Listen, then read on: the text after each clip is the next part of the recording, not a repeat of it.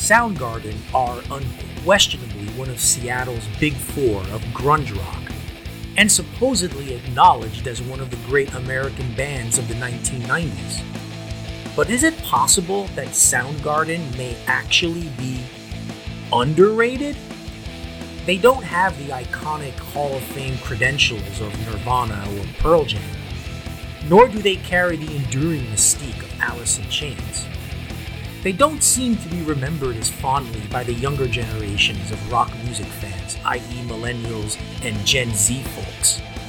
Yet, they are the band that not only predated those other three, but they arguably created what became known as the Seattle Sound. Over the course of their career, their discography also shows that they were quite possibly the most innovative and inventive of all the Seattle bands. And if you have an educated ear, you can find a distinct Soundgarden influence in several well-known 21st century bands, even up to today. This band deserves its due. Welcome to Soundgarden A Legacy.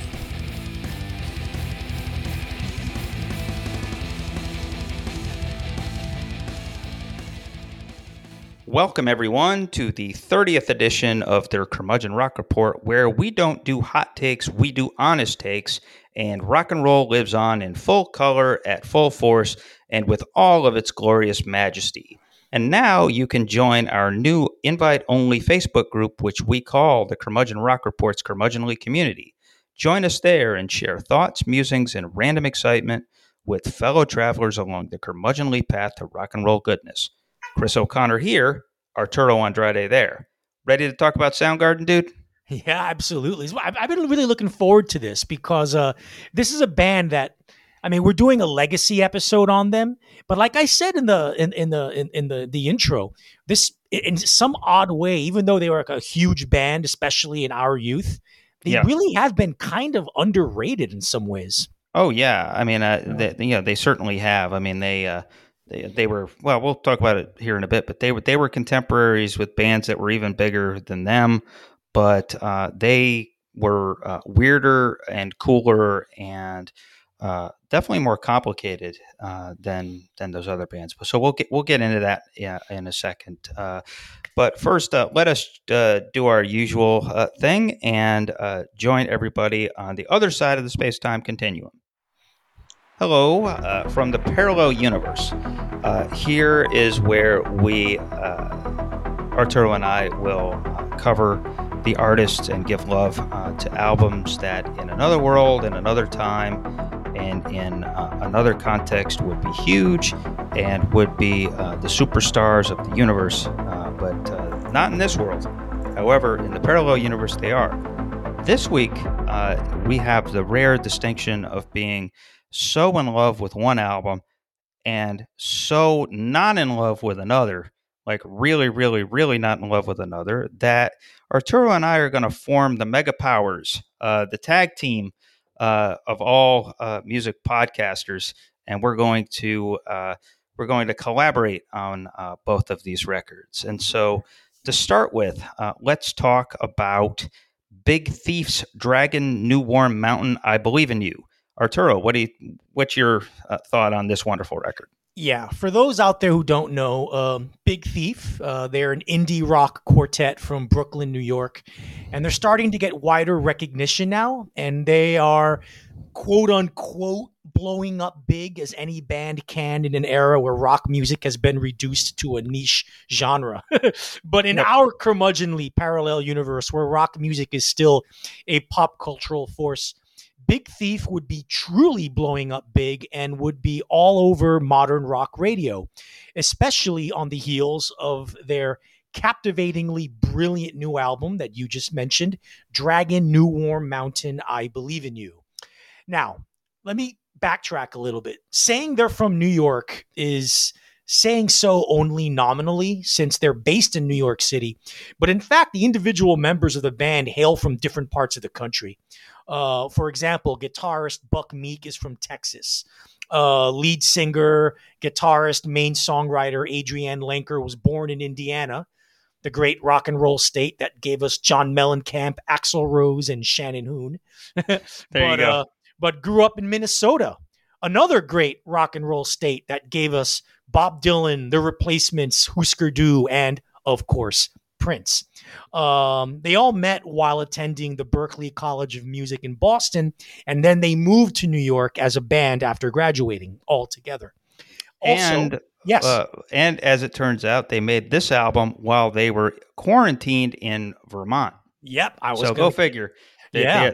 There's a lot of geographic shit going on there. Yeah. Now, calling them indie rock nowadays is also a stretch. Their first two albums, 2016's Masterpiece and 2017's Capacity, were certainly indie rock albums that owed quite a bit to the 1990s alternative and indie rock subgenres.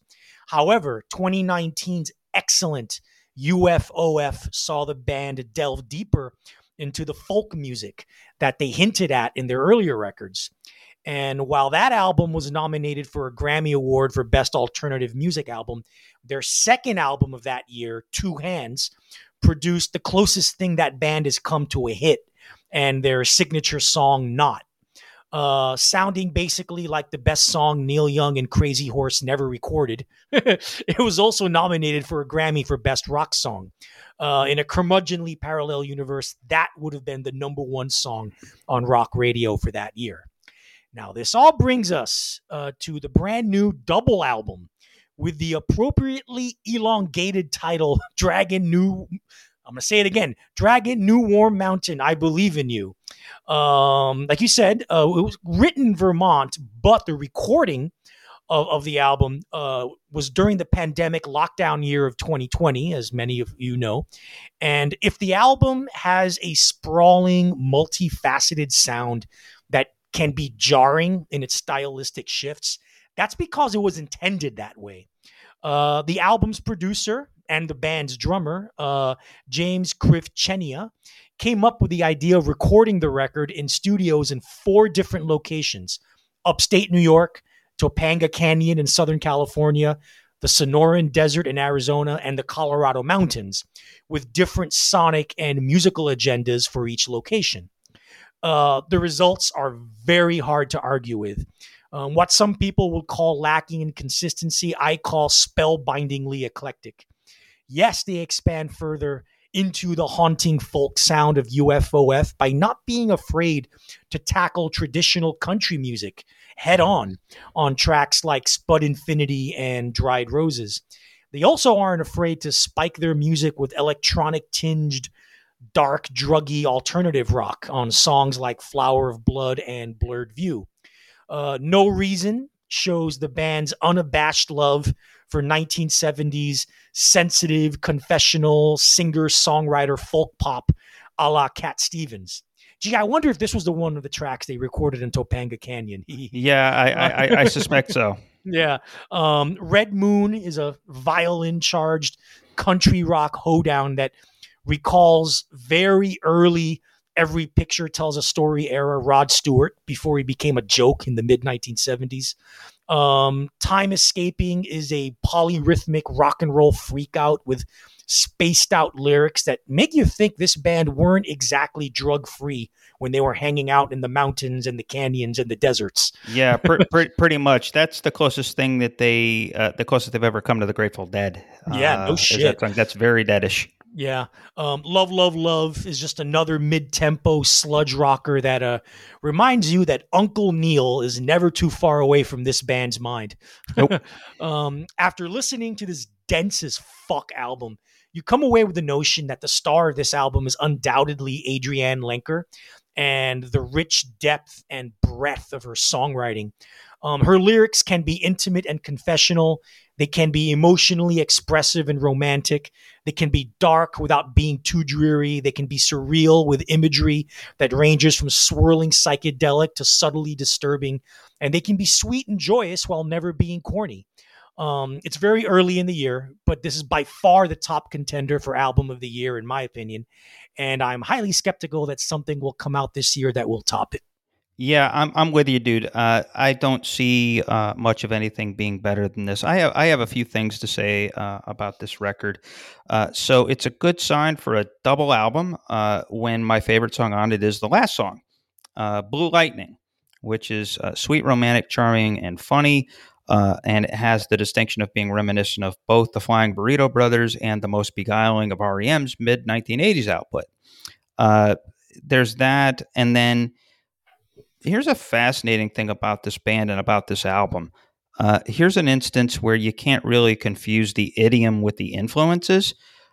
I hear lots of room for Jay Mascis, Doug Marsh, Dave Navarro, Isaac Brock, Kerry Brownstein, like solos, and those kinds of. There's some time signature weirdness going on there. There's a lot of alt rock, seminal art rock influence on there. Like even some of there's some silly stuff in there that even was very reminiscent of the Meat Puppets in their Meat Puppets 2 up on the Sun phase. Right. Like you said, there's some of that Emmylou Harris late 1970s more pop country in there, and then obviously there's the James Taylor and more of the Topanga stuff on there, and the whole idea of this being a double album is funny to me because I tried to. You see it everywhere on the streaming sites and on the where they like if you go to Bandcamp or anywhere else on that, they just list the 20 songs. Yeah. And even on Big Thief's website, they say, here's the album, and they give the list where you basically, I guess you can stream it, and then they invite you to buy the vinyl. Unless you have the vinyl record in your hands, you have no idea how the double album breaks up. Yeah. So it's a double. Although you have an idea, I think it's 10-10. Yeah. It's 10-10 and probably more accurately 5-5-5-5. Right. It kind of plays that. It kind of does play that way. So that's sort of it. And I guess too the idea of a double album. One of the criticisms I've seen is like you've said is it eclectic? Yes, but it's a range. I mean, I see a consistent whole. There's a low end. There's a high end. There's a soft end. There's a loud end. There's the rockers and that kind of sort of alt rock reverence, and then there's also the straightforward country. But I think there's a consistency of vision. I think that there's some pretty unified themes and all of that. And so really then it becomes a good litmus test for 2022. Just how lazy and inattentive are you now? Do you have it in you to actually get through an hour and 20 minutes of an album that is designed for beginning to end consumption? Yeah, I think this is this is proof that double albums are usually a band's or an artist's masterpiece. They almost always are. The Beatles' White Album, Dylan's Blonde on Blonde was a double album back in '66. The Clash, London Calling, both The Who, Quadrophenia, and Tommy, Led Zeppelin, Physical Graffiti. The list goes, even Smashing Pumpkins, Melancholy and the Infinite Sadness. It just goes on and on. Whenever a band or an artist does a double album, 80% of the time, it's one of their best, if not their best work. Yeah, that definitely is a truism that the longer the better, the more eclectic, and it's more of an experience than it is a listen. Sure. In the double album, I think then, which is probably the purpose. Now, speaking of experiences, and there can be good experiences, and then there can be fucking awful experiences, and that's where we come to Black Country New Road and their album, if that's what you want to call it, Ants from Up There. Arturo, you take the first shit. Well, I was hoping you would, because I know you have a lot of interesting things to say about this record. When I heard it, I gave it 3 listens, and it's just like every worst tendency of Soft Machine mixed with the worst kind of like pre-rock and roll orchestral pop music barf. It's just really, but just replace the orchestras with saxophones. Ooh, yeah. Basically, when you proudly advertise your band as post-rock chamber music, it just goes downhill from there. I will share my line. Pretentious dickheads is what you call that. Yes, pretentious dickheads. Here is the formula that describes Black Country New Road.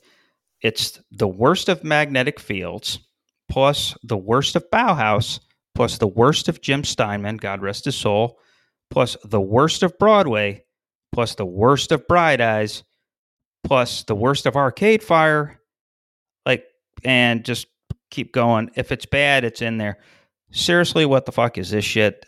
The number one rule of pretentiousness in rock: be good enough to pull it off. If you ain't talking heads, don't do it. Otherwise, you'll just disgrace yourself, which this band, I think, does.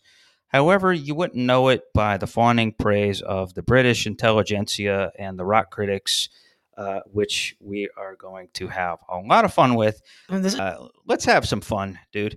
So there's a lot of these fawning, over-the-top blowjob reviews that came out of the British press when this album was released a month ago. Let's get into the highlights.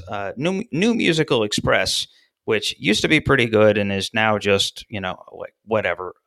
Yeah. What did NME have to say about this record? Oh God, Enemy. The Enemy's a joke now. But anyway, they proclaim the band. They pivot towards more familiar, accessible sounds and embrace traditional song structures. Bullshit. Without sacrificing an ounce of their musical wizardry or inventiveness. And they called it, quote, truly remarkable and a future cult classic. If it's going to be a future cult classic, it's going to be really, really, really fucking cult. This album won't be remembered like no more than 2 years from now. Yeah, I was going to say if it's a cult classic, it's not a cult I want to be a member of. I know The Independent. Oh, of course, another British. Only the British can like crap like this. And a 5-star review declared it, quote, the sheer grace and ambition of this album will prove tough for 2022 to top, citing, quote, the grunge rock crescendos. What the fuck? The grunge rock crescendos accompanying images of burning starships on Goodwill Hunting and gargantuan arias on the 12-minute Basketball Shoes. And they call that a track highlight. Basketball Shoes is the last track on the album. It's a 12-minute epic of just epic, unlistenable slop. It's just basically Sam Richards, the writer from Uncut, had the most ridiculous comparison of this song, the last track on the album. Yes, he compared it to Marquee Moon by Television. Yes, can I read this whole thing? Read that. Yeah, I need to recite. It's not enough to just refer to it. You have to listen. You have to consume this whole thing. So the last two paragraphs of Uncut's review of this piece of shit, where they're talking about Basketball Shoes, which, by the way, is basically a stalkerish ode to the British singer and excellently good-looking Charlie XCX, which makes this very creepy. Charlie is mentioned by name in the lyrics. But anyway, here we go. Finally, it's time for the colossal Basketball Shoes, Black Country New Road's very own Marquee Moon, pouring everything they've learned thus far into a gut-wrenching epic of Dostoevskian proportions. Yeah, that's great. Yeah, Lewis Evans's opening saxophone line is a simple one, played with such devastating poise that it prizes your defenses wide open. And that's before Wood enters the scene like a feverish Leonard Cohen. We're talking about, I think his name is Isaac Wood. Yeah. Fragments of childhood memories, past relationships, and references from previous songs, all mixed up now as he struggles to put a brave face on what appears to not just be a broken heart, but an engulfing existential crisis. And then later he ends this whole section. I'll just skip some of the bullshit here and just get to the last sentence. Its relentlessly emotional pummeling is quite an experience, a roller coaster ride for the soul that is likely to leave you feeling distinctly and permanently rearranged. Oh, I'm truly terrible writing. The writing is awful. No shit. I've thought about doing that, doing an impression of Ram Dass, but that probably would have gotten folks to turn us off. Folks, please don't turn us off. That's just like that is just astonishingly just awful. Yeah. Dostoevskian. Okay, yeah, sure. It gives me like really bad. It gives me like really bad, weird nightmares and makes me want to kill people. Yep, it sure does. Yeah, well, speaking of wanting to kill people and having bad nightmares, Isaac Wood, the lead singer slash guitarist slash main creative force in the band, left the band shortly before the album was released, and he cited mental health reasons. I think the mental health reasons came from the fact that he actually listened to this album after they finally recorded it, and he realized, "Oh my God, did I make this?" Yeah, yeah, yeah. He scared himself into post traumatic stress from the making of this record. Not to make light of PTSD, folks, but yeah, I mean, this is like the musical equivalent of it. So, gosh, uh, I don't get it. Poor Gen Z British music fans for their deficiencies of taste. And man, these British rags that are just enabling this deterioration of taste. It's just astonishing to me. That's a So good point. Yeah, deterioration of taste. That is what Gen Z British music critics basically are. yeah, and so we encourage everyone to take one listen to this thing so that your jaws can drop as far open as ours did. We can't give it justice. It is the most terrible album I've heard in a long time. So, with that said, we now leave the truly parallel universe. We have parallelly loved a band and shit on a band, and now we come back to this universe. Let's get into setting up our Soundgarden Legacy episode here.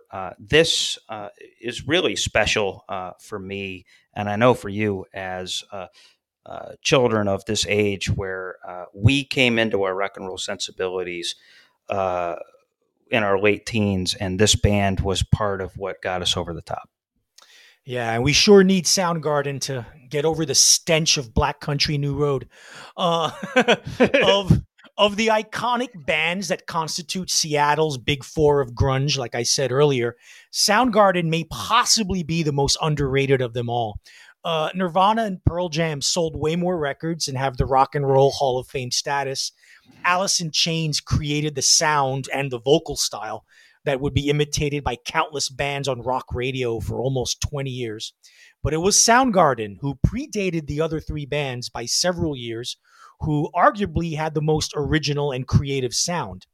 In fact, in mid 1980s Seattle, it was the trio of them, Green River, and the Melvins who essentially created the grimy punk metal stew that would eventually be called grunge. Soundgarden helped define a sound that defined a city that would eventually define an entire decade. They would go on to release classic visionary albums that redefine hard rock by absorbing the influences of the past. Obviously, Led Zeppelin and Black Sabbath on the top, not so obviously Beatles and Joy Division on the bottom, and producing music that was thrillingly innovative and disarmingly profound. In this third installment of our Legacy series, folks, we will dive deep into Soundgarden's discography and make the case as to why this was such a special band, why they're worthy of the timeless praise otherwise heaped upon some of their Seattle contemporaries, and why they were underratedly influential, particularly on a list of bands slash artists that we will provide later in this episode who were very much inspired by Soundgarden.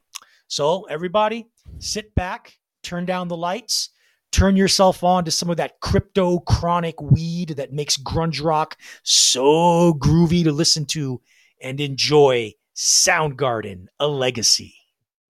Your resident curmudgeons recently switched our hosting platform to Podbean, and what a move it's proving to be.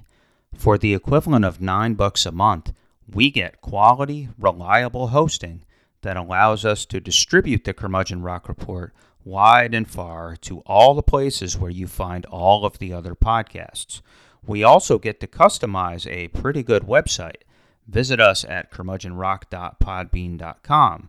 And we also receive some excellent statistics that tell us when and how you listen to this here creation. Most importantly, Podbean is its own community of podcasters and opens us and you to some pretty incredible music podcasts besides this incredible one. We urge you to especially check out History in 5 Songs with prolific writer Martin Popoff and Song Exploder, which expertly guides listeners through the making of a great pop song. Podbean, it ain't bad. Let's address now some of the legacy elements of this legacy episode on Soundgarden up front here. There probably isn't another notable band during the college rock slash grunge slash punk revival period between roughly 1987 and 1996 that improved as much as Soundgarden did over the course of those years. The same band that in 1988 was goofily covering the Ohio Players was by 1991 cranking out art metal masterworks like Jesus Christ Pose, and by 1996 was plastering modern rock radio with lovely yet scorching hits like Burden in My Hand. Now, Soundgarden was inventive, fun, sexy, and balls out rocking from the very beginning.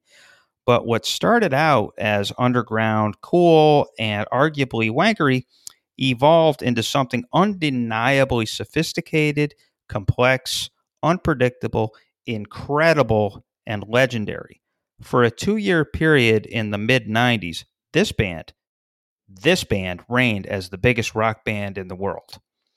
Mostly, though, the story of Soundgarden is one in which Chris Cornell became a hell of a frontman, and then became a hell of a songwriter, and then became a hell of a creature of tragic rock and roll mythology. His band, in essence, was a monolithic math rock band fronted by a reincarnated Jim Morrison. And to think, Chris Cornell, sex bomb superstar, started off as this band's drummer. It's a thrill to talk about this band and revisit this music.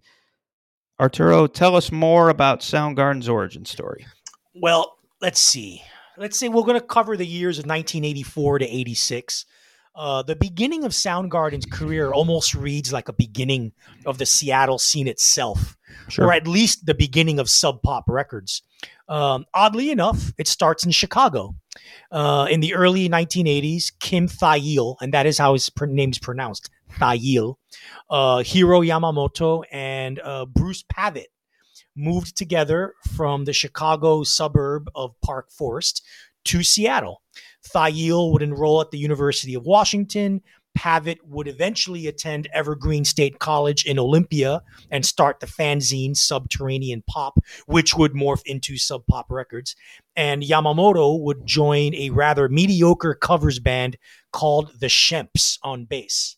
That band featured a young drummer and aspiring singer named Chris Cornell. Yamamoto would leave the band with Thayil replacing him on bass, but the fledgling band eventually broke up.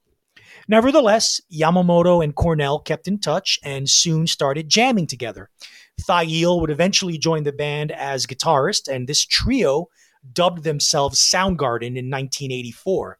They named themselves after a wind channeling pipe sculpture called a Sound Garden, space between sound and garden, that can still be found on the campus of the National Oceanic and Atmospheric Administration in Seattle.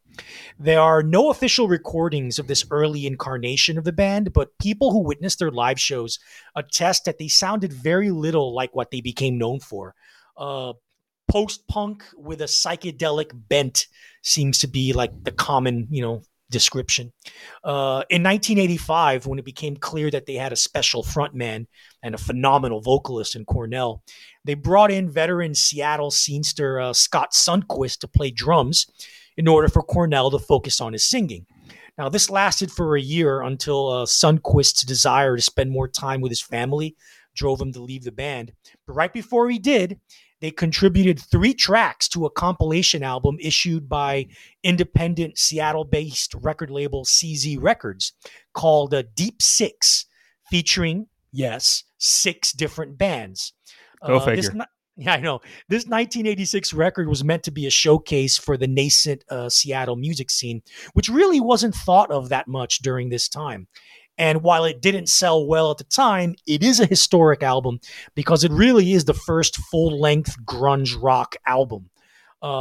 Green River's release "Come On Down" from 1985 is actually an EP. So anyway, these were all bands who were indebted to and influenced by punk rock, but slowed things down and added elements of heavy metal and classic 1970s rock. Yet they were all different from each other. You had the Melvins, who blended Black Sabbath style sludge with the intense rhythms of Black Flag. You had Green River, who would later splinter into Mudhoney and Mother Love Bone, the latter morphing into Pearl Jam, who took the 1970s hard rock and glam of Aerosmith and the New York Dolls and drenched it in snotty punk attitude. You had Malfunction, led by singer Andy Wood, who would eventually front Mother Love Bone, who were basically an ironic punk rock take on Kiss. Yep. You had the U-Men, the oldest of these bands, who weren't really grunge, but rather more in line with first generation punk. You had Skin Yard, arguably the worst of the bunch, who were a little too indebted to indulgent and show-offy prog rock. Yet, guitarist Jack Endino would go on to produce the essential early recordings of many of Seattle's biggest and best bands. Yeah, Jack Endino is one of the more important folks in that early stage. And Skin Yard might be the worst of those bands. Pretty good band. Yeah. And then you had Soundgarden, whose sound by this time had gotten heavier and more abrasive, thanks to Kim Thayil's injection of like his very unique metal but not quite metal guitar riffage. Sure. There are 3 songs on this compilation: "Heretic," "Tears to Forget," and "All Your Lies" would be re-recorded in much better fashion in later records. But with the Deep Six compilation, you already have a glimpse of the unique, intoxicating sound that Soundgarden brought to the table. Dark, druggy, hazy, slightly psychedelic, off-kilter with weird time signatures, smothering with heavy guitars, and yes, even sexy. Soundgarden had the richest sound of any of the early Seattle bands, and the one that grew on the listener more after repeated listens. They didn't bludgeon you over the head with accessibility. They planted seeds in your ear that grew over time.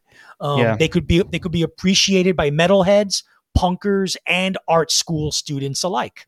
They could be appreciated by macho male rockers, but they also appealed to women.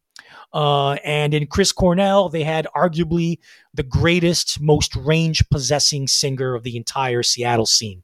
Yeah, he certainly, I suspect, is the only guy who actually possessed 4 octaves out of the whole bunch. That was a good overview.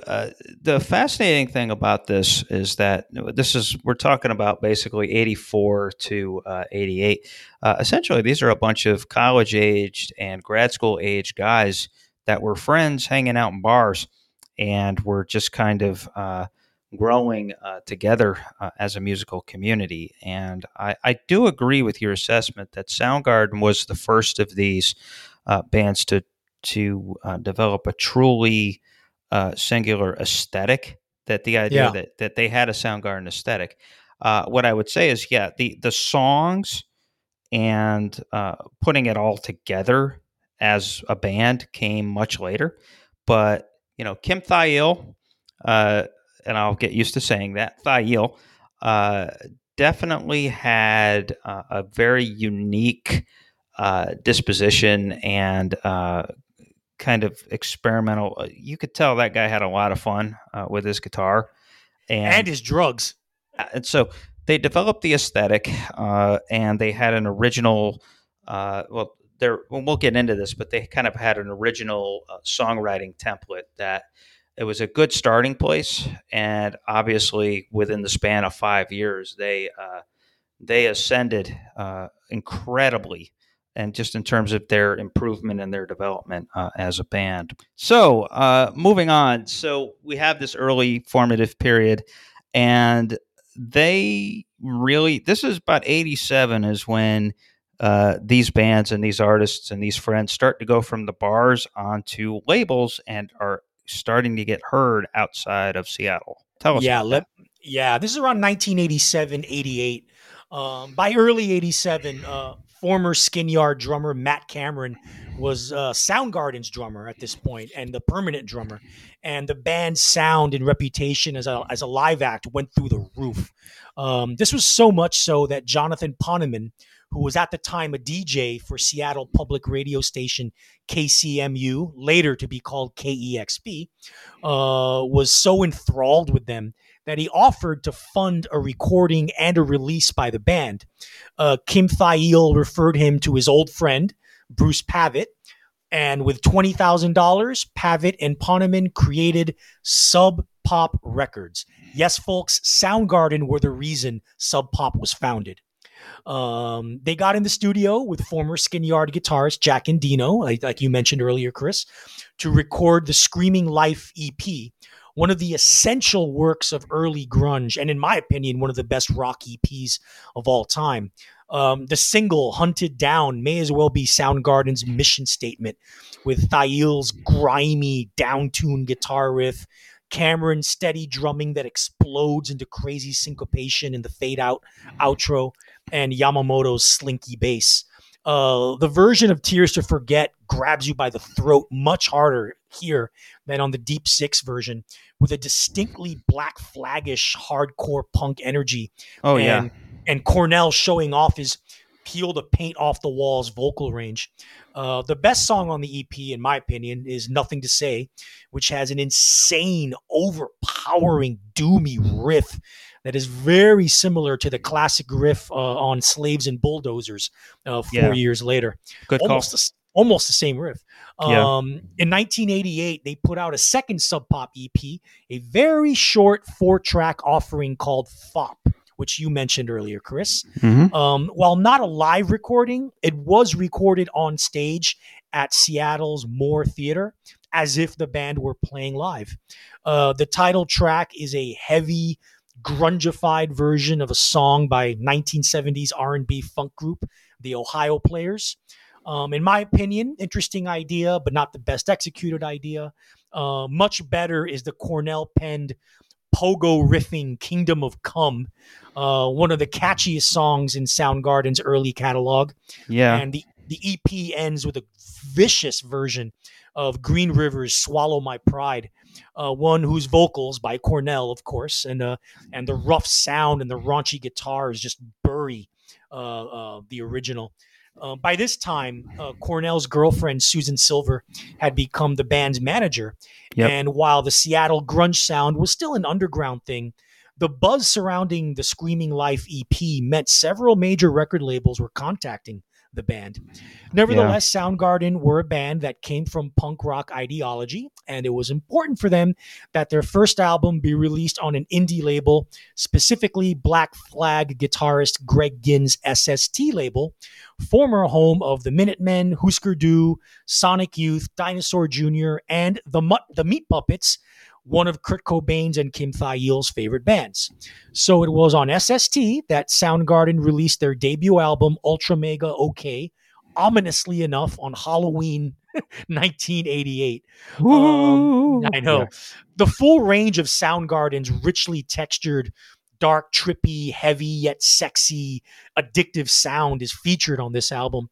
And well, you mentioned, Chris, the songwriting itself isn't as consistent as it would be on later Soundgarden albums. There's still some mind-blowing stuff here. Yeah, Flower especially. Yeah, it's the single. It actually got some airplay on the MTV show 120 Minutes, and you can see why. With a classic winding, grinding riff by Kim Thayil, the song unexpectedly breaks into a very psychedelic flavored bridge before writing that evil riff to the end. Yeah, I mean, it really is, and it's worth mentioning at this point that Kim Thayil wrote in those early EPs and albums, he wrote most of the music at the beginning, and in a way, he was kind of the star of the band even before Cornell. I mean, Cornell was still working to find his voice and to find his find his calling. But Thayil, I mean, he had the guitar, he had the aesthetic, and like you said, that there's that Bulldozers riff that was kind of there, like Neil Young has a standard default Neil Young riff. Well, Yeah. that one is there's that kind of menacing, boom, boom, boom, boom, Yeah. boom, boom, boom. That's that's kind of their thing. Ultra Mega OK, it's an interesting record because it was done on SST. Yes, they basically were kind of shotgun wedding forced into a production arrangement with somebody they didn't know, Yeah. and the the album was recorded in part in Seattle, but partly in Oregon. And so, Chris Cornell has said, it did say that he was very disappointed in that record because he felt like SST and this producer really didn't get what was happening in Seattle, and kind of took the sound and the mix and what they were doing more in sort of a metal, more sort of orthodox direction that wasn't really true to what was happening in the bars and clubs of Seattle. Me, I don't care. I think it's a good record. I actually think it's better than the record we're going to talk about next. Uh, Well, I mean, quite there's frankly. some other really good songs on Ultra Mega Oh, OK. absolutely. All Your Lies, which was originally on the Deep Six, is Yes. redone much better here with all its changing rhythms, shifting riffs, each one nastier than the previous. And Cornell's, like, I would say, imperious vocals. You have Nazi Driver, which sounds as wicked and as evil as the title Yeah, it's a suggests, great song. with his pile driver riff, Matt Cameron's intense drum workout, and that unexpectedly flashy riff and time signature change in the bridge. No, it's not Soundgarden's best, but the album is an excellent introduction to the band's innovative sound. Oh, absolutely, and it's worth mentioning too that they do a cover of Howlin' Wolf's "Smokestack Lightning" on this Yeah, album, yeah, "Sexy Time Blues," and it's really, really good. Which makes me wonder why they didn't do that more. That kind of blues, that Cornell and Thiel, excuse me, they could do blues, right. and they could do blues very, very well. But they eschewed that for the more sort of psychedelic and mystical and plain old stonerish. But if they had wanted to do blues, they could have done blues. And so that's a real revelation on this record, and it really kind of stands up. Well, the next period of Soundgarden, as you mentioned, the Louder Than Love era, is the 1989-1990 period, when Soundgarden finally joined the ranks of the major labels when they signed with A&M Records. The resultant second album and major label debut was Louder Than Love, which, like the previous album, was drenched in the doomy, sludgy, subterranean soundscape that by now was the band's trademark. And also, like the previous album, the quality of the songwriting itself was up and down, but when it was up, boy, was it Was it awesome. up? Boy, Yeah. was it up? Yeah. Yeah. The single and minor rock radio hit, Hands All Over, is one of the band's greatest songs and defining anthems. From the distorted psychedelia that serves as the band's intro to Kim Thiel's twisted yet chugging riff and eerie lead lines that drive the song. The track is a showcase for one of Chris Cornell's most affecting melodies, his Robert Plant through molasses vocal wail, and the apocalyptic lyrics about environmental disaster.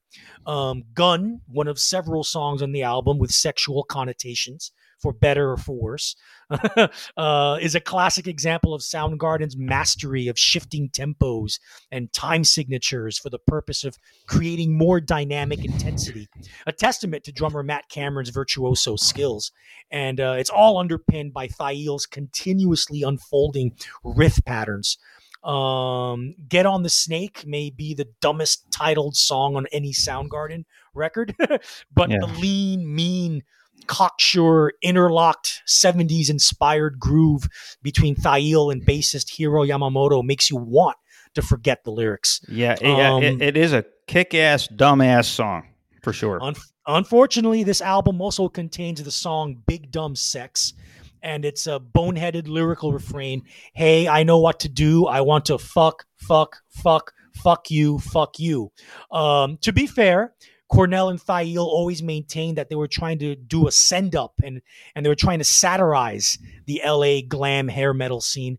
Unfortunately for Soundgarden, irony never sat well with them, Nope. and the song comes across as a little too sincere despite the band's intent. Yeah, and that's the thing. By this time, I will give this that Cornell's he's he's not mature as a songwriter, but he's certainly maturing. At this point, he's a very good writer of dumbass metal songs, but really fun, really dumb rock and metal songs. Like you said, there's Get on the Snakes, Get on the Snake. There's Big Dumb Sex, and then the best of these is full on Kevin's Mom, which no joke is about three boys and one of the boys' mama, and it is a train on Kevin's mom. Little disturbing, but yeah, there's a really kind of sophomoric sexuality on here, which to me makes me wonder if Susan Silver needed to have a deep conversation with her husband, or at least they needed to get it on a whole lot more than they were at that Probably. time. Yeah. So who knows? But anyway, like I said, but the Loud Love.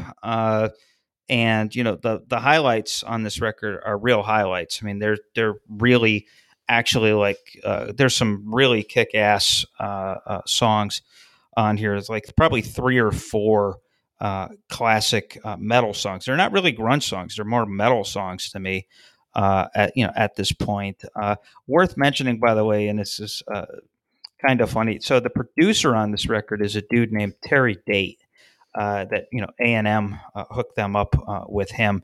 Before this, Date's most notable work was probably Dream Theater's When Dream and Day Unite from 1989, which for Dream Theater fans, the ones that will actually admit to being Dream Theater fans, this might be Mike Portnoy's finest hours of drummer. However, before this, he also produced 3 albums by Metal Church. And then after this record, he does Mother Love Bone's Apple. Okay. He does several of Pantera's albums in the 90s. Cool. He did White Zombie's Astro Creep 2000, which I actually love. I think that's underrated. And then he segued into doing 4 Limp Bizkit records. So very strange career arc. But anyway, the guy definitely had he definitely was a metalish producer. He was able to kind of capture. He put it all in there, so it's kind of this sort of low hanging, almost echoey treatment of grunge, and so it was. I've always thought of if grunge is kind of a genre that has diversity in it, Soundgarden is probably the most orthodox metal. I really think they're the most metalish of all those bands.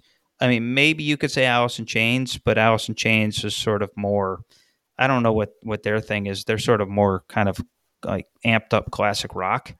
Whereas I think Soundgarden is just like a total metal band, in my opinion. I mean, well, they were they were that during this period, and the thing is about Louder Than Love is what happened after that. After the album was released, that was very consequential. Sure. Because shortly before touring for the album, Yamamoto left the band and was replaced for the tour by Jason Everman, who also played with Nirvana for a while as a second guitarist before getting fired. And throughout the years, Yamamoto, you're talking about the metal aspect, Yamamoto has been pretty open as to why he left the band. It was a combination of things. He was uncomfortable being in a quote unquote big band on a major label. And also, more importantly, he didn't want to be labeled as a heavy metal artist. He didn't like heavy metal in general. And he thought Soundgarden was drifting a little far too into that and being labeled as that. And he just overall didn't like the increasingly heavy direction of the music. And all of this unhappiness led to the departure of him, one of the band's founding members. Nevertheless, it was Yamamoto's leaving and Everman later being fired for the second time by an iconic Seattle band, poor Jason Everman, that opened the door for Ben Shepherd joining as bassist, adding a new punk-inflected dimension to the band's sound and their songwriting, solidifying the classic lineup that would produce 3 of the best rock albums of the 1990s. On this episode, Chris and I waxed rhapsodically on the greatness and legacy of the mighty Soundgarden. On the next episode, we begin our long-awaited, long-teased, super ambitious series on the era of music that birthed Soundgarden. The first golden age of rock was all that pioneering rock and roll from the 1950s. The second golden age of rock was the technicolored apotheosis of creativity that was the mid-1960s to the very early 1970s.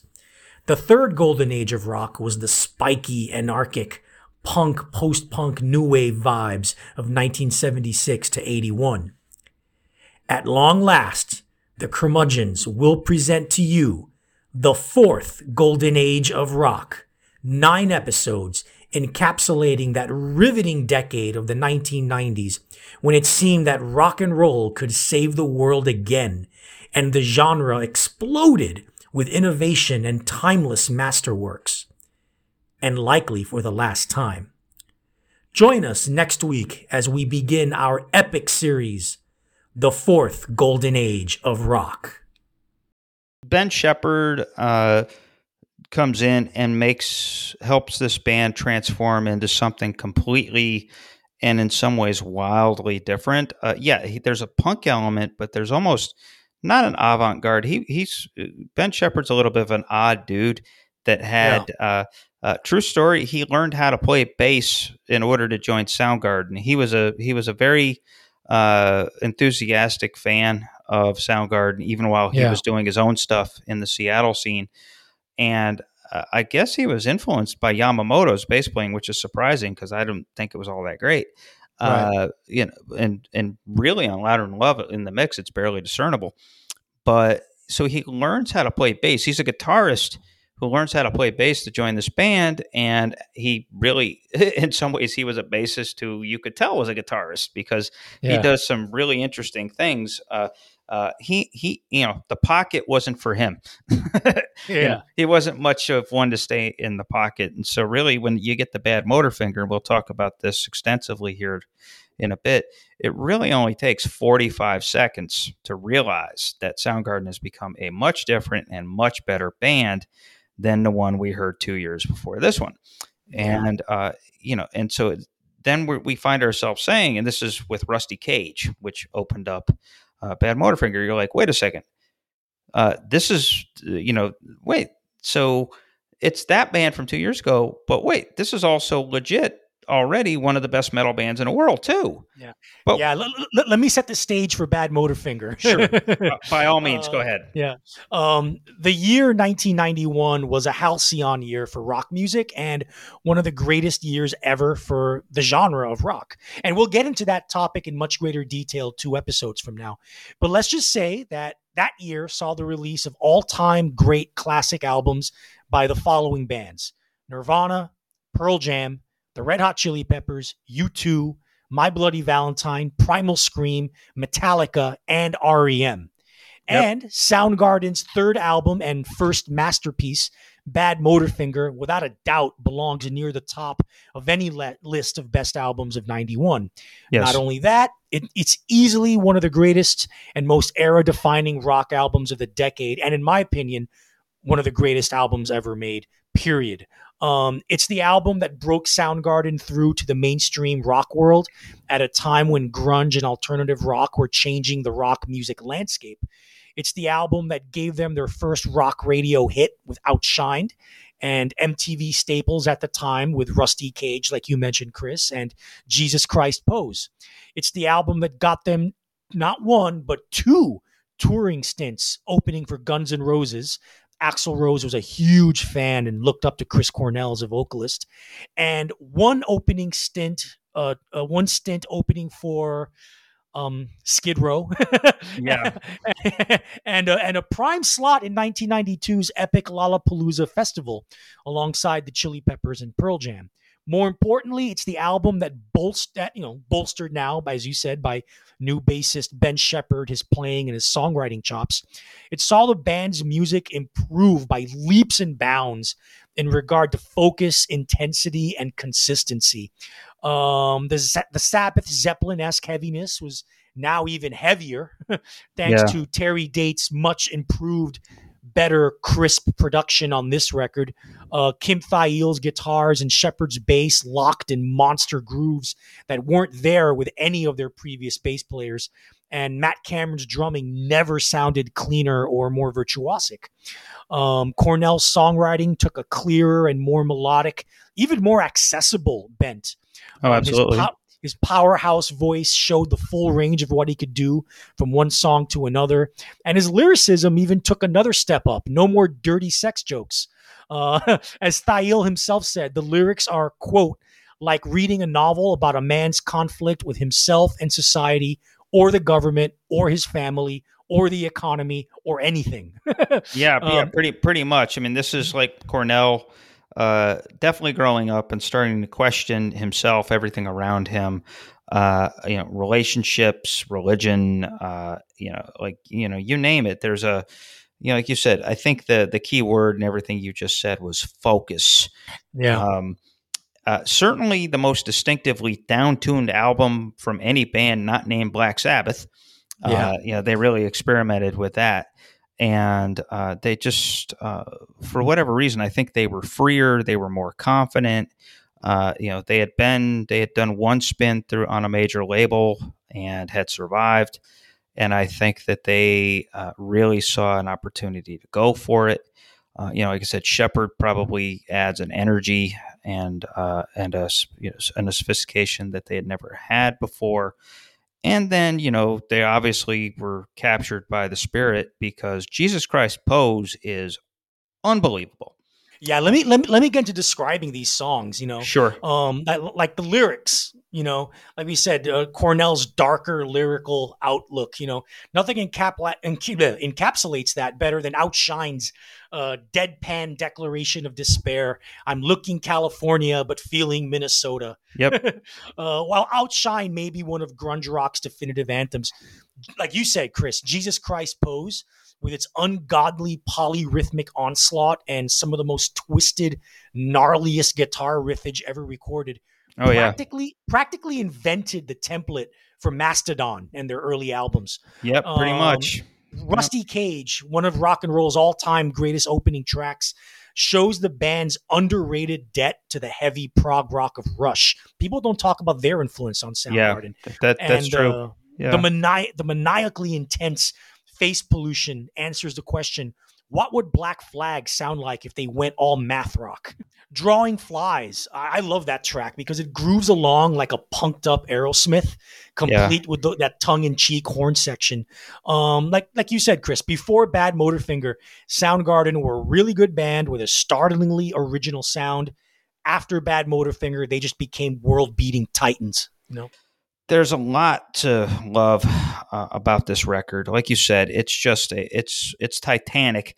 Let me share a great quote, by the way, Yeah. before I forget. On Jesus Christ Post, it's Matt Cameron talking to Modern Drummer in 1994, and so the song, all four guys have a song credit Yeah. on it, so it comes out of kind of improvisation. And so Cameron talks about the song. He says, "quote As soon as I played this pattern."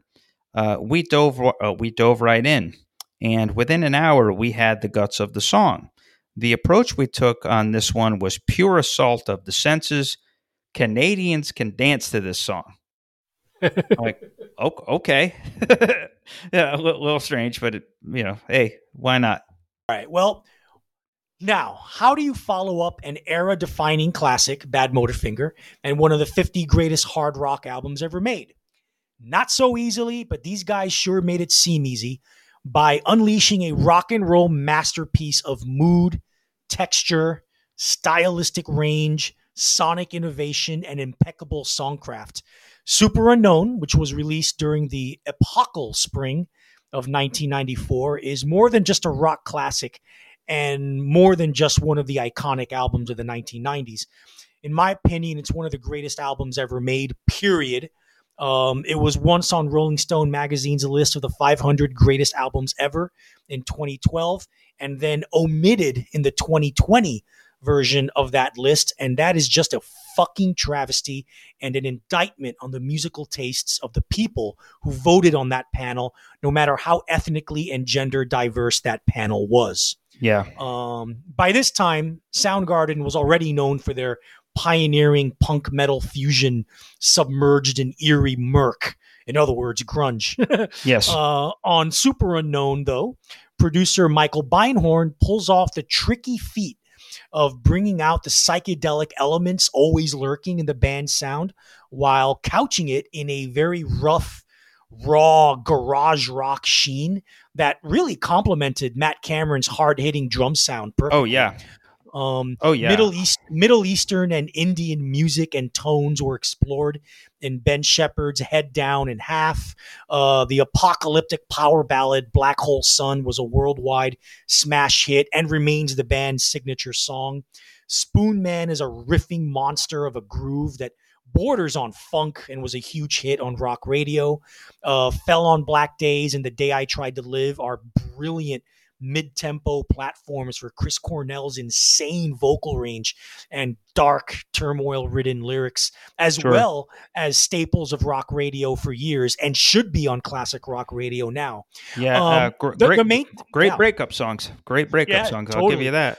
The mainstream finally caught up to Soundgarden as well. Super Unknown was their first and only album to hit number one on Billboard's album chart, and they won 2 Grammy Awards for Best Hard Rock Performance, Black Hole Sun, and Best Metal Performance, Spoon Man, as well as a Grammy nomination for Best Rock Album.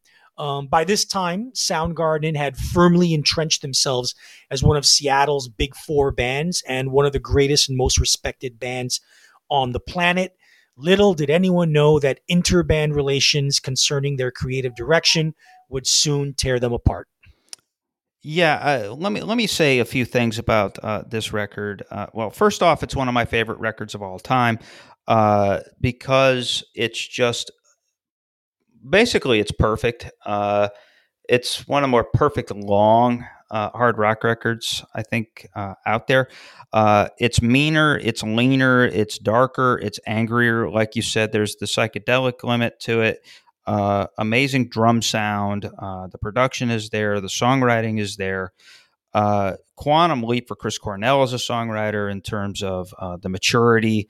And, there's a depression, but also there's an angst, but also a well-earned edge, on stuff like My Wave and Fresh Tendrils and stuff like that. 4th of July. There's just a lot of just crunching and blasting and razor wire riffs and just all of this through it. And it really all comes together on what I think is their magnus opus, the greatest moment in their catalog, and that is the title song, Super Unknown. It's, I think, certainly my favorite song by them. I also think it's their best song. Nimble as hell, awesome riff, incredible arrangement with the way that it's layered with the rhythm guitar, with Kim Thale doing his crazy shit, some of his best soloing, really sophisticated song structure. There's an exotic shift into the chorus. There's I think Cornell's lyrics. His vocals are probably the most psychedelic touch on the entire record. With that echo, there's a real soul to it. There's a mysticism. The lyrical concept about that abyss into the super unknown is there.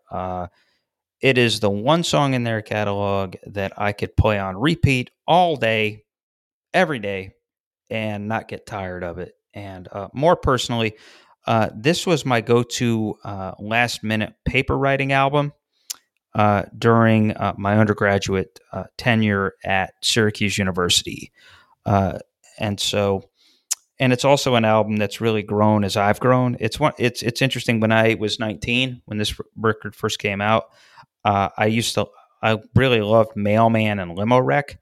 And now these days, I love Fresh Tendrils and Kickstand, which I think respectively are the tightest, most banging songs that Cameron and Thail ever wrote for this band. So yeah, a special album.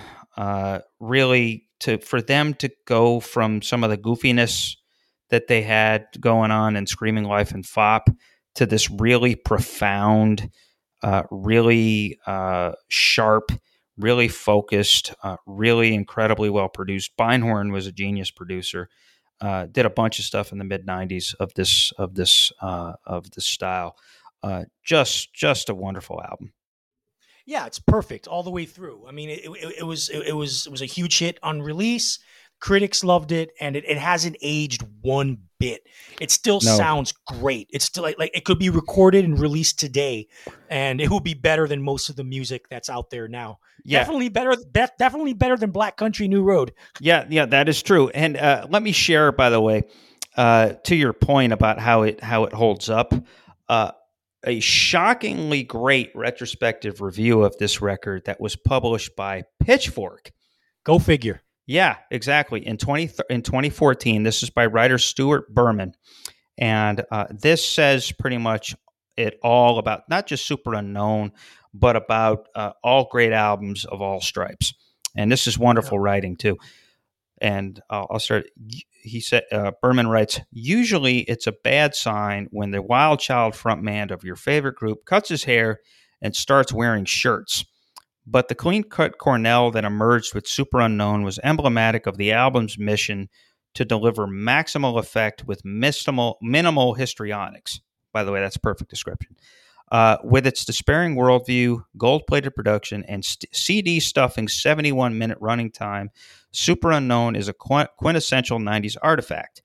But thanks to its still formidable high-wire balance of hooks and heft, the album nonetheless represents, some 20 years later, the platonic ideal of what a mainstream hard rock record should be. Yeah. And even if that's an ideal which few contemporary bands aspire, aside from, say, Queens of the Stone Age, Super Unknown remains a useful model for any left-of-center artist hoping to achieve accessibility without sacrificing identity.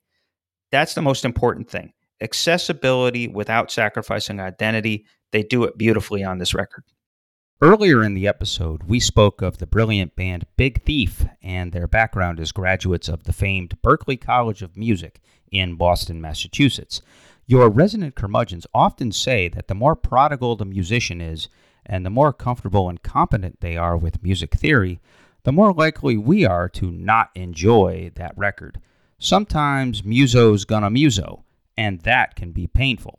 However, it turns out there are many exceptions to this rule when it comes to Berklee alumni. So here is a quick shout out to some fabulously trained Berklee grads that may actually surprise you. Annie Clark, aka St. Vincent, Trey Parker of South Park fame, Melissa Etheridge, Susan Tedeschi, Quincy Jones, Jillian Welsh, Amy Mann, and Donald Fagen of Steely Dan. Keep cranking out those geniuses of all levels of virtuosity as well as tolerability, Berklee College of Music. The world is a better place with you in it. As I mentioned earlier, by 1995, interband tension started to bubble over the surface, mainly between Chris Cornell and guitarist Kim Thayil over the musical direction of the band. Cornell wanted to go in a less guitar-heavy, smoother, perhaps even more acoustic area. Thayil, however, wanted to maintain the riffage, but delve more into psychedelia and exotic, at least for Western ears, Eastern music. What resulted was 1996's Down on the Upside, the final album of the band's classic period. The album received reviews that ranged from very good to moderate, and the album sounds exactly like what you would expect from a band whose creative drive was being pulled in different directions. Sure. The album featured a greater number of songs with trippy soundscapes and acoustic textures.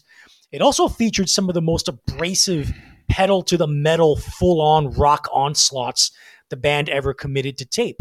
It also featured songs with some of the prettiest pop melodies Cornell ever conjured up. And while some would call this jarring, I think the album benefits from this multifaceted nature in that it makes it, if not better than the previous two albums, which it isn't, it's certainly more dynamic and eclectic. Sure. In fact, I think the album has aged very well throughout the years. Its bold experimentation holding up really well upon repeated listening. I see Down on the Upside as being for Soundgarden what No Code was for Pearl Jam. Both albums coming out the same year. An album that perplexed fans and listeners at first, but over time revealed itself to be singular and unique gems in their discography. In this case, a singular and unique gem for Soundgarden, easily one of their three best. The three singles from the album, Pretty New, Burden in My Hand, and Blow Up the Outside World, all charted well on rock radio and, not surprisingly, are the most conventional sounding Soundgarden tracks on the album. But is that a bad thing? Well, considering that no band who has been influenced by them has come close to matching them, Soundgarden by numbers is still pretty fucking great. Yeah. Yes. Yeah. You made the point about this being an eclectic record. Yes, indeed. And the main culprit of the eclecticness of this record is Ben Shepherd. Eclecticism. Eclecticism. Whatever. Yeah, we're all colloquial here in curmudgeon rockland. Ben Shepherd writes 6 songs on this record. They're all great in their own ways. They veer from the weird to the wonderful.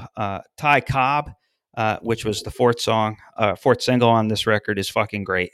It's just a pure punk song with a really kind of silly bridge to it. But then he has Dusty, which should have been a single, which is just has awesomely rangy vocals from Cornell, and it has this kind of soft, loud dynamic where it's a slithering, exotic, like mysterious riff on the verse, and then these sharp pounces on the chorus.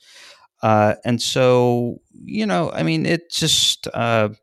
Like we said, the 3 songs that were like the big rock radio hits were great, but like more interesting are what music geeks like us call the album tracks. Yes.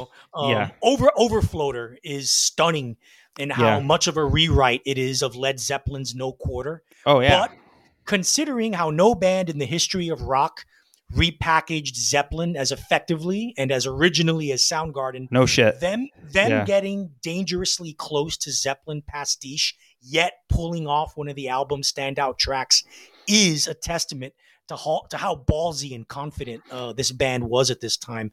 Like you said, Ty Cobb is the closest Soundgarden ever came to straight up hardcore punk, and No Attention and Never Named are the types of reckless, throat-grabbing, tempo-shifting, time signature twisting behemoths that they did better than any of the other Seattle bands. Dusty, which is perhaps the best, like you said, the best of the Ben Shepherd songs on this record, is an example of what Entertainment Weekly's David Brown, when he reviewed this record, his claim that, quote, few bands since Led Zeppelin, there they go again, have so crisply mixed instruments, both acoustic and electric. And I agree. It's a song that could have rocked out as well in an unplugged setting as on stage in an all-electric setting. You have Never the Machine Forever, the lone Thail track on the record, where he also wrote the lyrics, is proof positive of the weirdo, off-kilter, weird time signature, mutated metal that he wanted the band to go and push forward with, and Chris Cornell did it. Like Overfloater, Boot Camp is that kind of mid-tempo, atmospheric metal that the band was starting to excel at, and it ends the album in the most poignant way possible. However, the tensions that the band suffered while making the album unfortunately carried over to their live shows at this time, with the band's energy and enthusiasm about playing with each other faltering to a point that the performances started to sound unfocused and uninspired. Yeah. They joined the Lollapalooza tour on the summer of '96, the one that inexplicably had Metallica headlining, and and followed that with lengthy tours of Europe and North America. In February '97, during the last show of the tour in Hawaii, Shepard threw a tantrum on stage, tossed away his bass, and walked off, with the band following him. Even with Cornell coming back to do a solo acoustic set, it was unfortunately an ignominious end to one of the greatest bands of its era and one of the most original and inventive bands America ever produced. Yep, and a couple of laments to share about down on the upside. And no, you're right, and it was sad that they fell apart, and it's inevitable. But the couple of laments I'll have is Kim Thayil.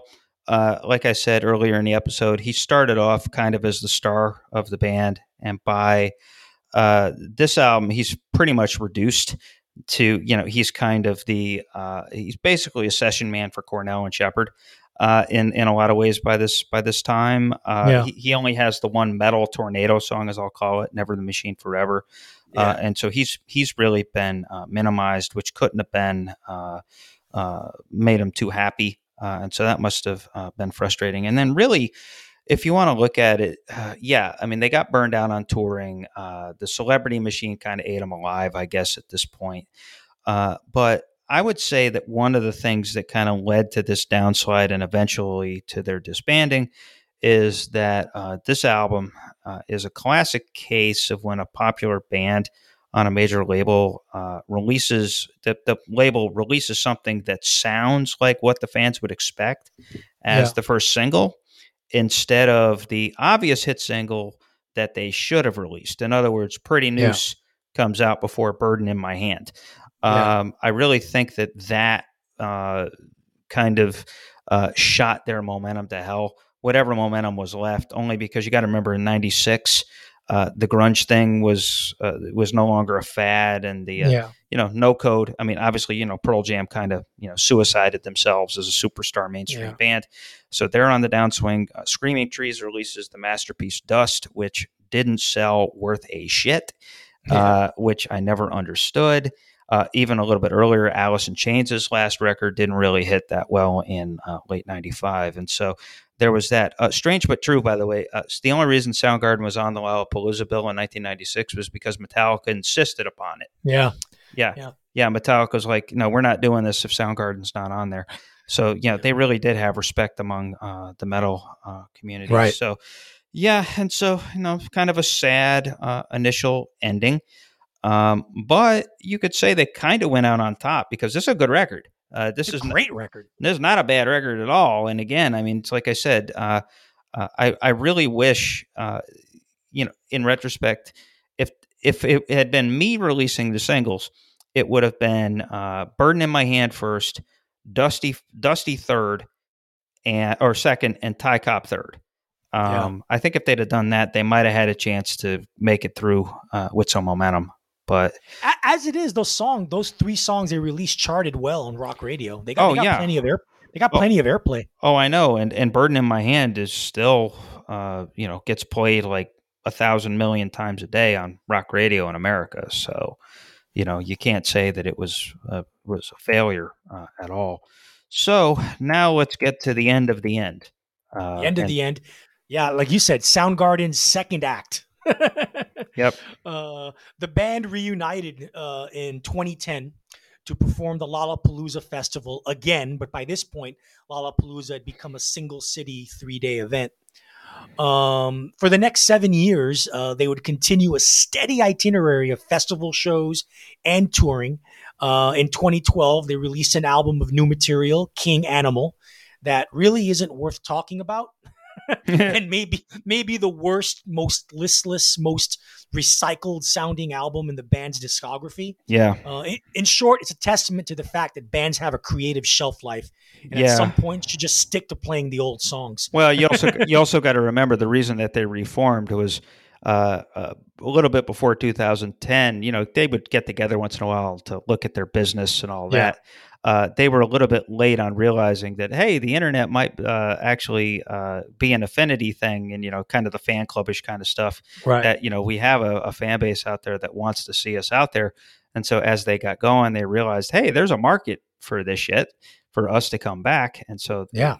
you're not a lie to say that they were motivated as much by commerce as any sort of artistic collaboration. Obviously, Legacy. yes. Legacy. They became a legacy act. They wanted to cash in on their legacy. King Animal is the kind of album that you put out because you have to put out some product in order to have a pretext to tour. And it sure sounds like this. And then it all leads up to the tragic end, which we'll get to in a second. But before we get there, it's worth mentioning that one, Matt Cameron became Pearl Jam's drummer. And after that band was like kind of went through a Spinal Tap phase with drummers, Matt Cameron's been the drummer of that band for 24 years now. Right. And I guess that Soundgarden's comeback phase is not quite enough to make me at least forgive Cornell for that whole Audio Slave thing. Yeah, what a terrible band. Yeah, which is ridiculous. I mean, listen, Soundgarden, awesome band. Rage Against the Machine, awesome band. Audio Slave, fucking awful. What the fuck? Well, they had one great Lightning in a Bottle single, Cochise. Yeah. The rest of it, fucking ridiculously awful. Two great tastes that taste like shit together. Is pretty much what that album is. Cornell also released some solo records over the years that didn't quite hit. But anyway, and this leads us into the unfortunate final act of this tragedy. Yeah, well, playing the old songs is basically what Soundgarden did until May 18th, 2017, when Chris Cornell was found dead in his Detroit hotel room after having hung himself, a victim of suicide. Now, let's put this on the table. In numerous interviews, especially toward the latter part of his life, Cornell admitted to suffering from clinical depression dating back to his teenage years. Oddly enough, it wasn't until after Soundgarden broke up that depression issue manifested itself as alcohol and drug addiction, particularly the pharmaceutical drug OxyContin. Yeah, he was snorting OxyContin. Yes, he was. And drinking on top of it. Yep. And drinking. He dealt with it on and off for several years, especially during his time in Audio Slave, finally overcoming his addiction in 2005 after getting married to his second wife. Unfortunately, during the last year of his life, Cornell started taking the anti-anxiety drug Ativan. Now, I'm not a pharmacist, but the little research I've done leads me to believe that the kind of super strong pharmaceutical drug that Ativan is does not mix well with people who suffer from clinical depression and have a history of drug abuse. Of course, Cornell started abusing Ativan. In his excellent book, Dark, Black, and Blue, The Soundgarden Story, music journalist Greg Prato interviewed several musicians who also abused Ativan, and one common theme throughout is the extreme depression that is a side effect of the drug. So let's think about it. Ativan-induced depression plus somebody who already suffers from clinical depression. Yeah, I'm pretty sure suicide would be on the table. Yeah, well, that's the thing, and that's really with any benzo. Benzodiazepine, the class of drug that Ativan is it's a benzo. The full name escapes me. I actually take a benzo myself, clinical doses of Klonopin. Yeah. It's the kind of let's say if you have a history of depression, it can be a drug of abuse. It can be, yes, there is low dose dependence. Even taking a milligram of this shit is a bitch to get off of. But if you abuse it, if you take it at high dosages, then it can lead to side effects such as depression, and it's almost like being back on alcohol. And then, of course, if you mix it with stuff, these days it's pretty common for benzos. Benzo addicts tend to also be opiate addicts too. And so there's a lot of things, but like you said, it leads to a dark road if you abuse it. And Ativan and Xanax are the two most dangerous of those drugs. And Cornell, he found his way to it, and he hung himself there, and it was Milwaukee, wasn't it? I think it's Detroit. Detroit. It was Detroit. Yeah. Yeah. And think about Cornell and the Depression, all that aside, all one has to do is take a cursory listen through Cornell's lyrics throughout Soundgarden's discography. Well, yeah. You have all that dark imagery, the haunting specter of death that informs so many songs, the almost relentless pessimism. I mean, just by reading many of Cornell's lyrics aloud, you'll realize that this isn't too far from Ian Curtis territory, Yeah, pretty much. In the words of music writer J.D. Considine in his 1994 review of Super Unknown in Rolling Stone magazine, he said, quote, "At its best, Super Unknown offers a more harrowing depiction of alienation and despair than anything on Nirvana's In Utero." Now, I would not go that far. I do not either. But it isn't that far from it either. No. It is a close second. I'll give it that. It doesn't have all the bodily fluids codependent stuff, but it's pretty fucking dark. Yeah, and what the entire Seattle music scene, as we all know, has paid a very heavy price for rock artists who wore their depression on their sleeves and converted it to great art as a result. Kurt Cobain, Lane Staley, Chris Cornell, and even more recently, Mark Lanigan, rest in peace, Mark. Even Malfunctions and Mother Love Bone's Andrew Wood, who wasn't known for his quote unquote darkness, must have had some of that darkness to him and that drive and that some of that darkness in him that drove him to the heroin addiction that eventually took his life. I would even throw non-Seattleites like Scott Weiland in there. Oh, sure. The good thing about all this tragedy, if there is a good thing to be taken from this, and I'm not sure, I'm sure their loved ones would not agree, is that for a fact these artists meant it when they sang it and when they played it. And beyond innovation and having an original sound, authenticity was always at the core of Soundgarden's work. Yeah, and I would say authenticity kind of creeps its way through most of grunge, especially obviously the most compelling people and frontmen in it, and it really does make me sad and realize that we are a generation and a half removed from the greatness here. That of all of those genius frontmen, at least from Seattle, the only one that's still alive is Eddie Vedder, who's not a Seattleite. Yeah, well, he's not he was an adopted satellite and then moved out after 10 years. But basically, of all those people in the scene, if you want to include Scott Weiland as kind of an adjunct, the only one left is Eddie Vedder, and it's very, very sad. And so now here at the end of our discussion, Arturo, as we've discussed the work and the beauty of Soundgarden's catalog, let us talk about their influence and their ultimate legacy. Tell us a little bit about what you see as the influence of this band and how they've helped define the hard rock that's come after them. Yeah, I mentioned earlier on this episode that Jesus Christ Pose, their song, was, in my opinion, practically the bedrock for much of what the acclaimed heavy metal band Mastodon did in their early work from the noughties, particularly, Remission, the albums Remission and Leviathan. Now, here are some other bands / artists who I will claim were deeply influenced by Soundgarden. First, none other than Nirvana and Alice in Chains. Kurt Cobain went on record several times saying that Soundgarden was one of his favorite bands and a profound influence on Nirvana, particularly the early Bleach era. The members of Alice in Chains were nothing more than a cheesy hair metal band from the suburbs until they befriended the members of Soundgarden, joined their inner circle, and, according to Jerry Cantrell, got exposed to and hip to what Soundgarden were doing. Within a year, Alice in Chains drastically changed their sound into what they became known for. Another one, Queens of the Stone Age. Oh, yeah. And for that matter, Josh Homme's pre-Quatsa band, Caius, Fu Manchu, Monster Magnet, and any and all bands from that niche stoner rock subgenre that got going in the mid 1990s. Huge debt to Soundgarden. Sure. As weird as this sounds, I count the Mars Volta as one of Soundgarden's offspring.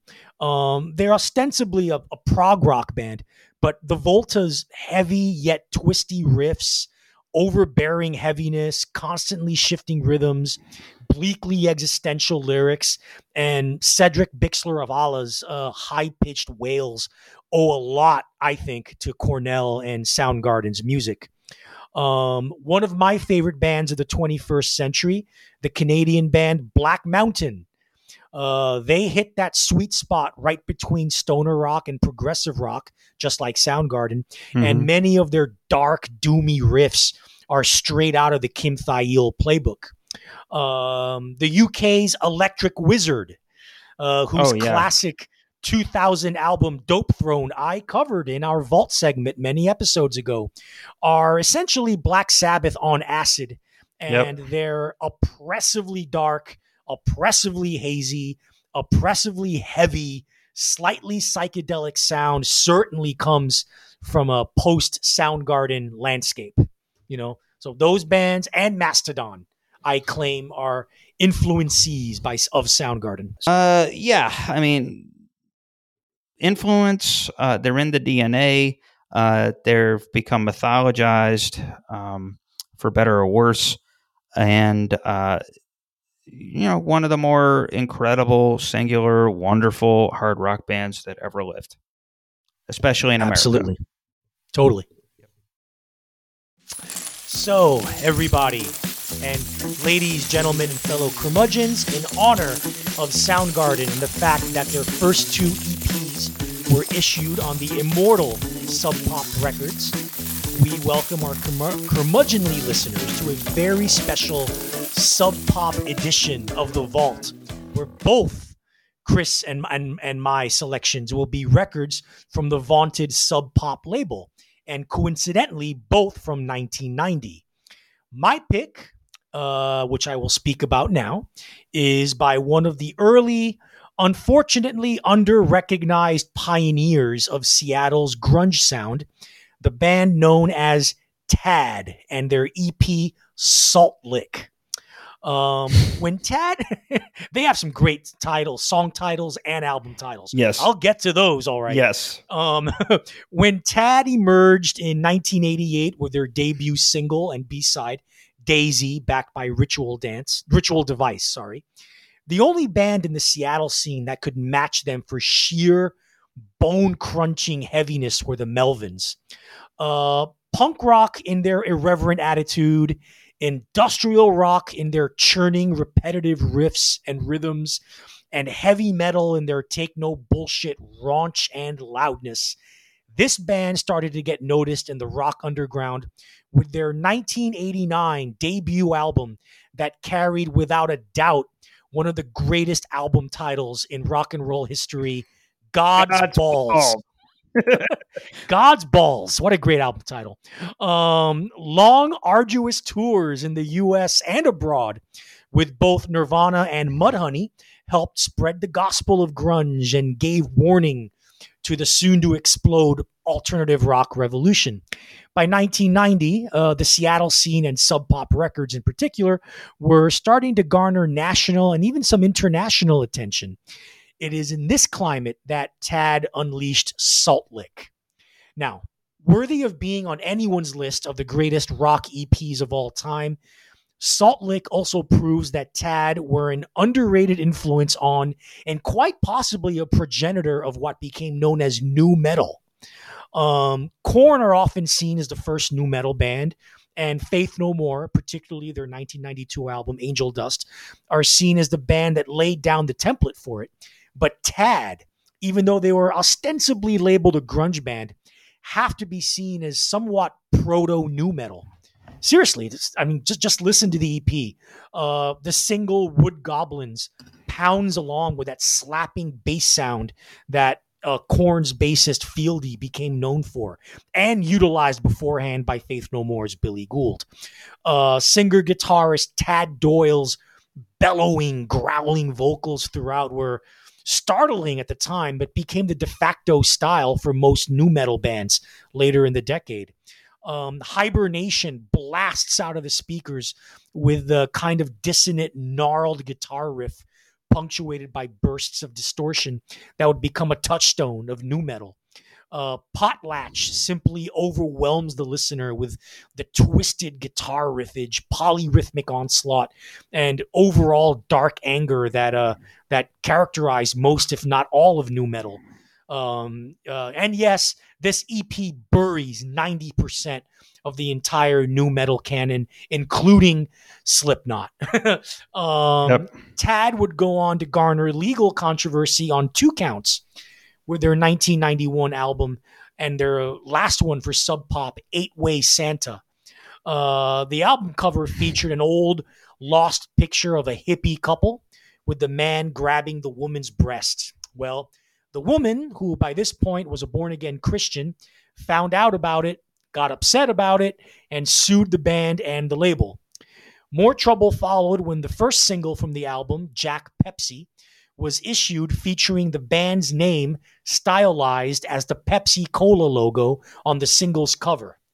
Oops. Yeah, this is becoming like a litigation hero sandwich.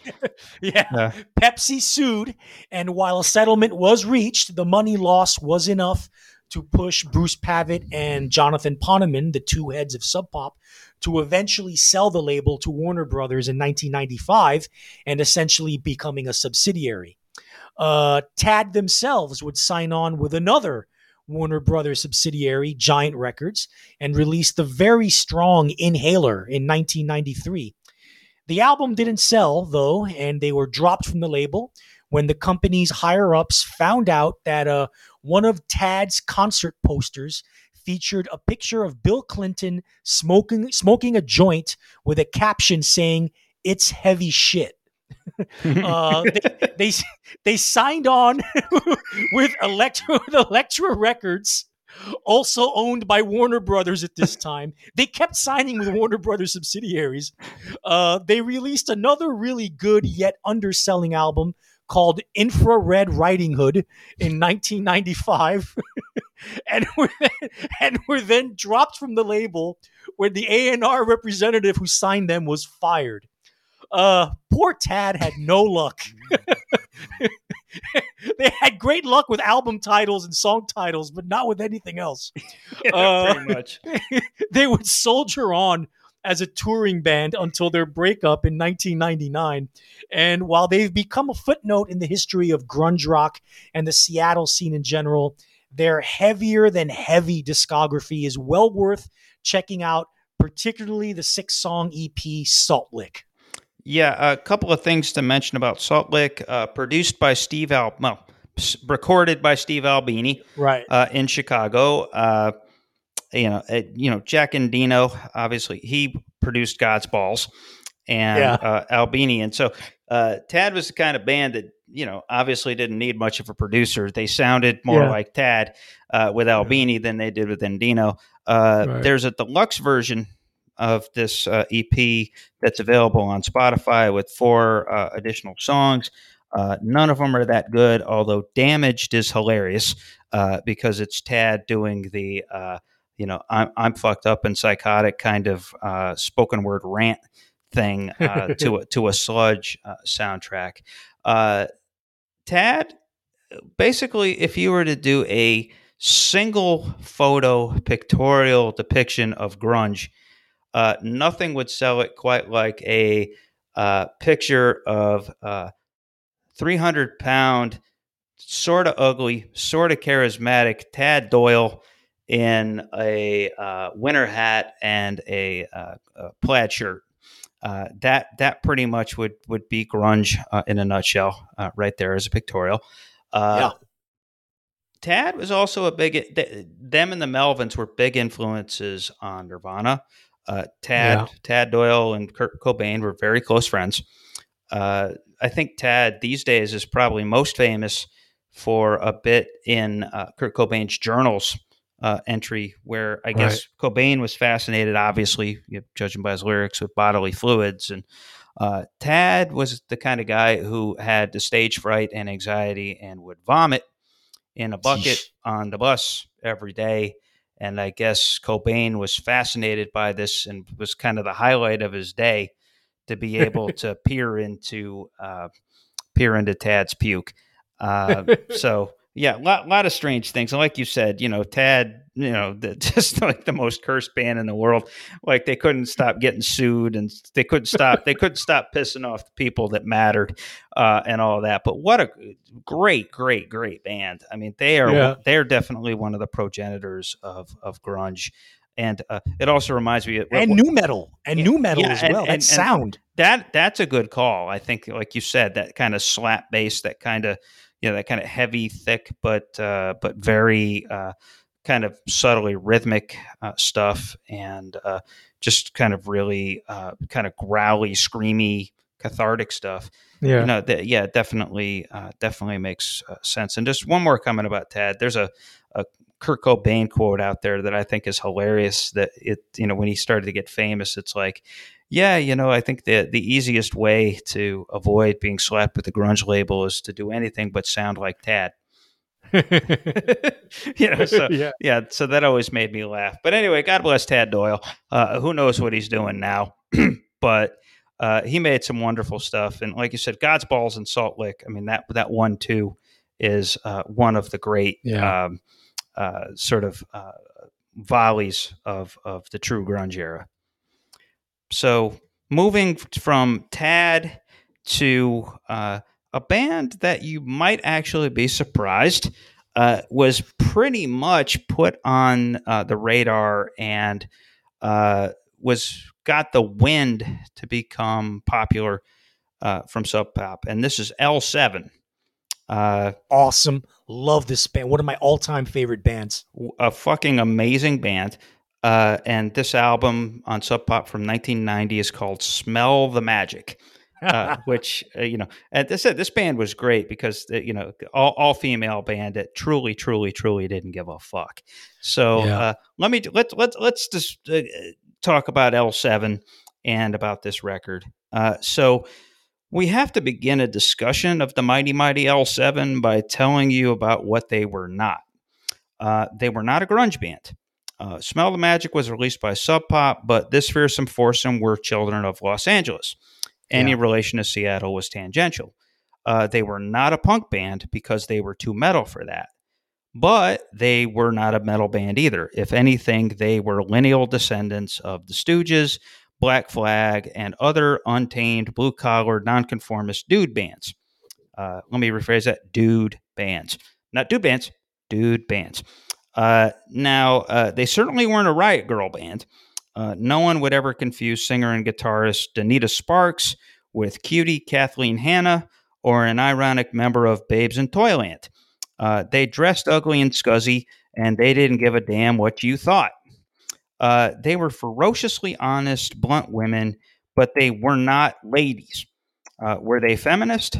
Sure, but when they organized the famous Rock for Choice concerts starting in 1992, the bills were generally all guys. And I don't think that Gloria Steinem or Joan Baez ever extracted using a currently being used tampon and threw it at hecklers, which Danita Sparks did during the rest of the Reading Festival in 1992. The video is out there on YouTube. Go check it out. It's hilarious. Smell the magic indeed. Yes, smell the magic indeed. It's bold as fuck, but it's wonderful.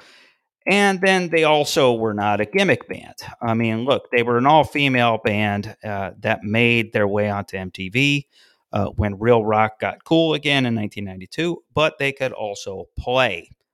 Dee Plakis, for instance, was one of the best rock drummers of her era, or any era, really. She had the privilege of being produced at one point by Butch Vig. There was a rule in the early 90s. If you wanted your drums to sound really fucking great, you would get produced by Butch Vig. But, well, more than that, if you were a really, really, really good drummer that wanted your drums to sound really, really, really good, Butch Vig was your go-to. And, that's Grohl, Jimmy Chamberlain, and Dee Plakis.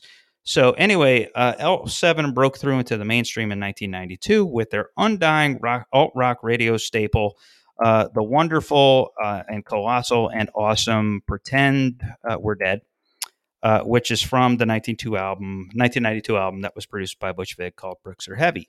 But they effectively signaled their arrival as one of the most wholly hard rock bands of all time 2 years earlier. And that's Smell the Magic, which is a 9-song, 30-minute powder keg of an album. This was L7's second record following their self-titled 1988 debut. And this album pumps out anthem after anthem after anthem after anthem. Loud, rude, intense, rollicking, and raunchy. Let's go through some of the songs. Fast and Frightening is both fast and, for a lot of people out there back in 1990, probably very, very, very frightening. Bashed out at over an unrelenting 2 minutes and 40 seconds, the song is exhilarating and hilarious, featuring the most wonderful of couplets: popping wheelies on her motorbike, straight girls wish they were dykes. I love it. The bashing out never really dies on this record. There's Death Wish, which is a hooky headbanger that pays loving tribute to its fucked up self-destructive characters. There's Till the Wheels Fall Off, driven by a chug-a-lug rhythm that owes as much to surf rocks as it does X, which is another obvious influence on this band. There is Broomstick, which is a slow-burning, bizarrely sexy rocker with one of Sparks' finest growling vocal performances. There's the gun-toting, mass-murdering fantasia of Packing a Rod, which may or may not be a dick joke or may not be an anti-rape screed. In any case, it's a really astonishing song.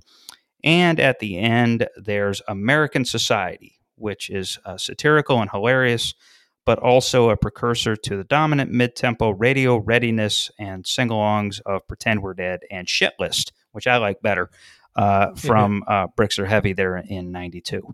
Now, Smell the Magic, I think, was L7's best album and is still a fresh, exciting listen to this day.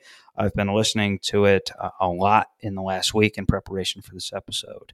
The band continued to release albums and also organize Rock for Choice concerts throughout the 90s before going on an extended hiatus, and then, like a lot of their other contemporaries, reformed in the 2010s as the climate for angry, politically pointed rock grew friendlier once more, and the opportunity to realize the value of their legacy, read cha-ching, presented itself.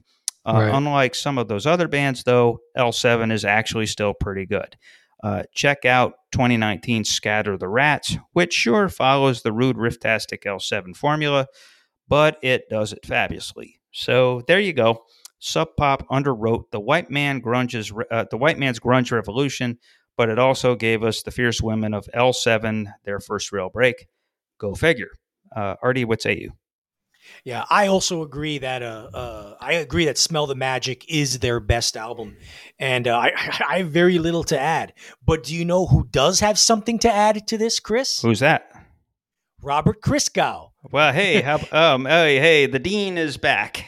All right. In his 1990 Village Voice review, Christgau absolutely loves L7. He gives all their albums A's and A minuses. This is what he has to say about Smell the Magic. Quote, generalizing the hostile shove, which is the big single from this album, yes, with the balls to the wall, fast and frightening, dissecting everybody else's suicidal tendencies on Death Wish before joining the fun on Till the Wheels Fall Off, humping a broomstick as a preamble to Packing a Rod. These clitocentric trouble girls are everything the Runaways were supposed to be. Afraid of nothing, including the 4-syllable F word, they go for an obsessive, dirty punk pop metal so aggressive it'll scare damn near every sister in sight. But the bravest will grow stronger. Soon they'll tell others and start their own bands and conquer the world, right? Yeah, that's a pretty smart take. That L7, like, I don't know. I mean, I guess you could say that, like, the Slater Kinneys of the world owe a debt of gratitude to L7.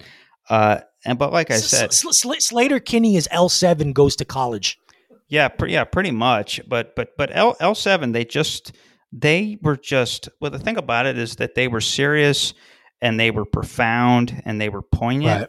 but they also were funny as hell. I mean, Yeah. and a sense of humor. Yeah. Well, the idea, I mean, even the presentation where they all dressed down and they deliberately looked like bums to kind of make the point of, we ain't looking pretty for nobody, motherfucker, Yeah. And so, Yeah. I mean, I love that. But again, the guitarists, I mean, they all were like ace players. Right. Like I said, one of the best drummers of the era. And, man, they just were phenomenal. And Sub Pop, set them up for glory. Yeah. Totally. So amazing. Definitely a band worth checking out. L7, one of the greatest female rock and roll bands of all time. True enough. And with that, we come to the end of the Sub Pop Vault, which is a great way to end a discussion of the legacy of Soundgarden. We hope that we have educated you. We hope that we have inspired you to enter the Wayback Machine yourself and go listen to Ultra Mega OK and Super Unknown and Down on the Upside, especially Down on the Upside, which is, like I said, that's their Great Lost, album, the one that's, I think, the most underappreciated. Before we go, everyone, just a reminder to check us out and join our curmudgeonly community on Facebook. There we talk about all things rock and roll in a way that honors rock and roll and honors you as a rock and roll acolyte. So again, that is facebook.com/curmudgeonrock. It is an invite-only group, but chances are we'll let you in. So on that note, have a great couple of weeks, and we will be back when we start our series, The Fourth Golden Age of Rock.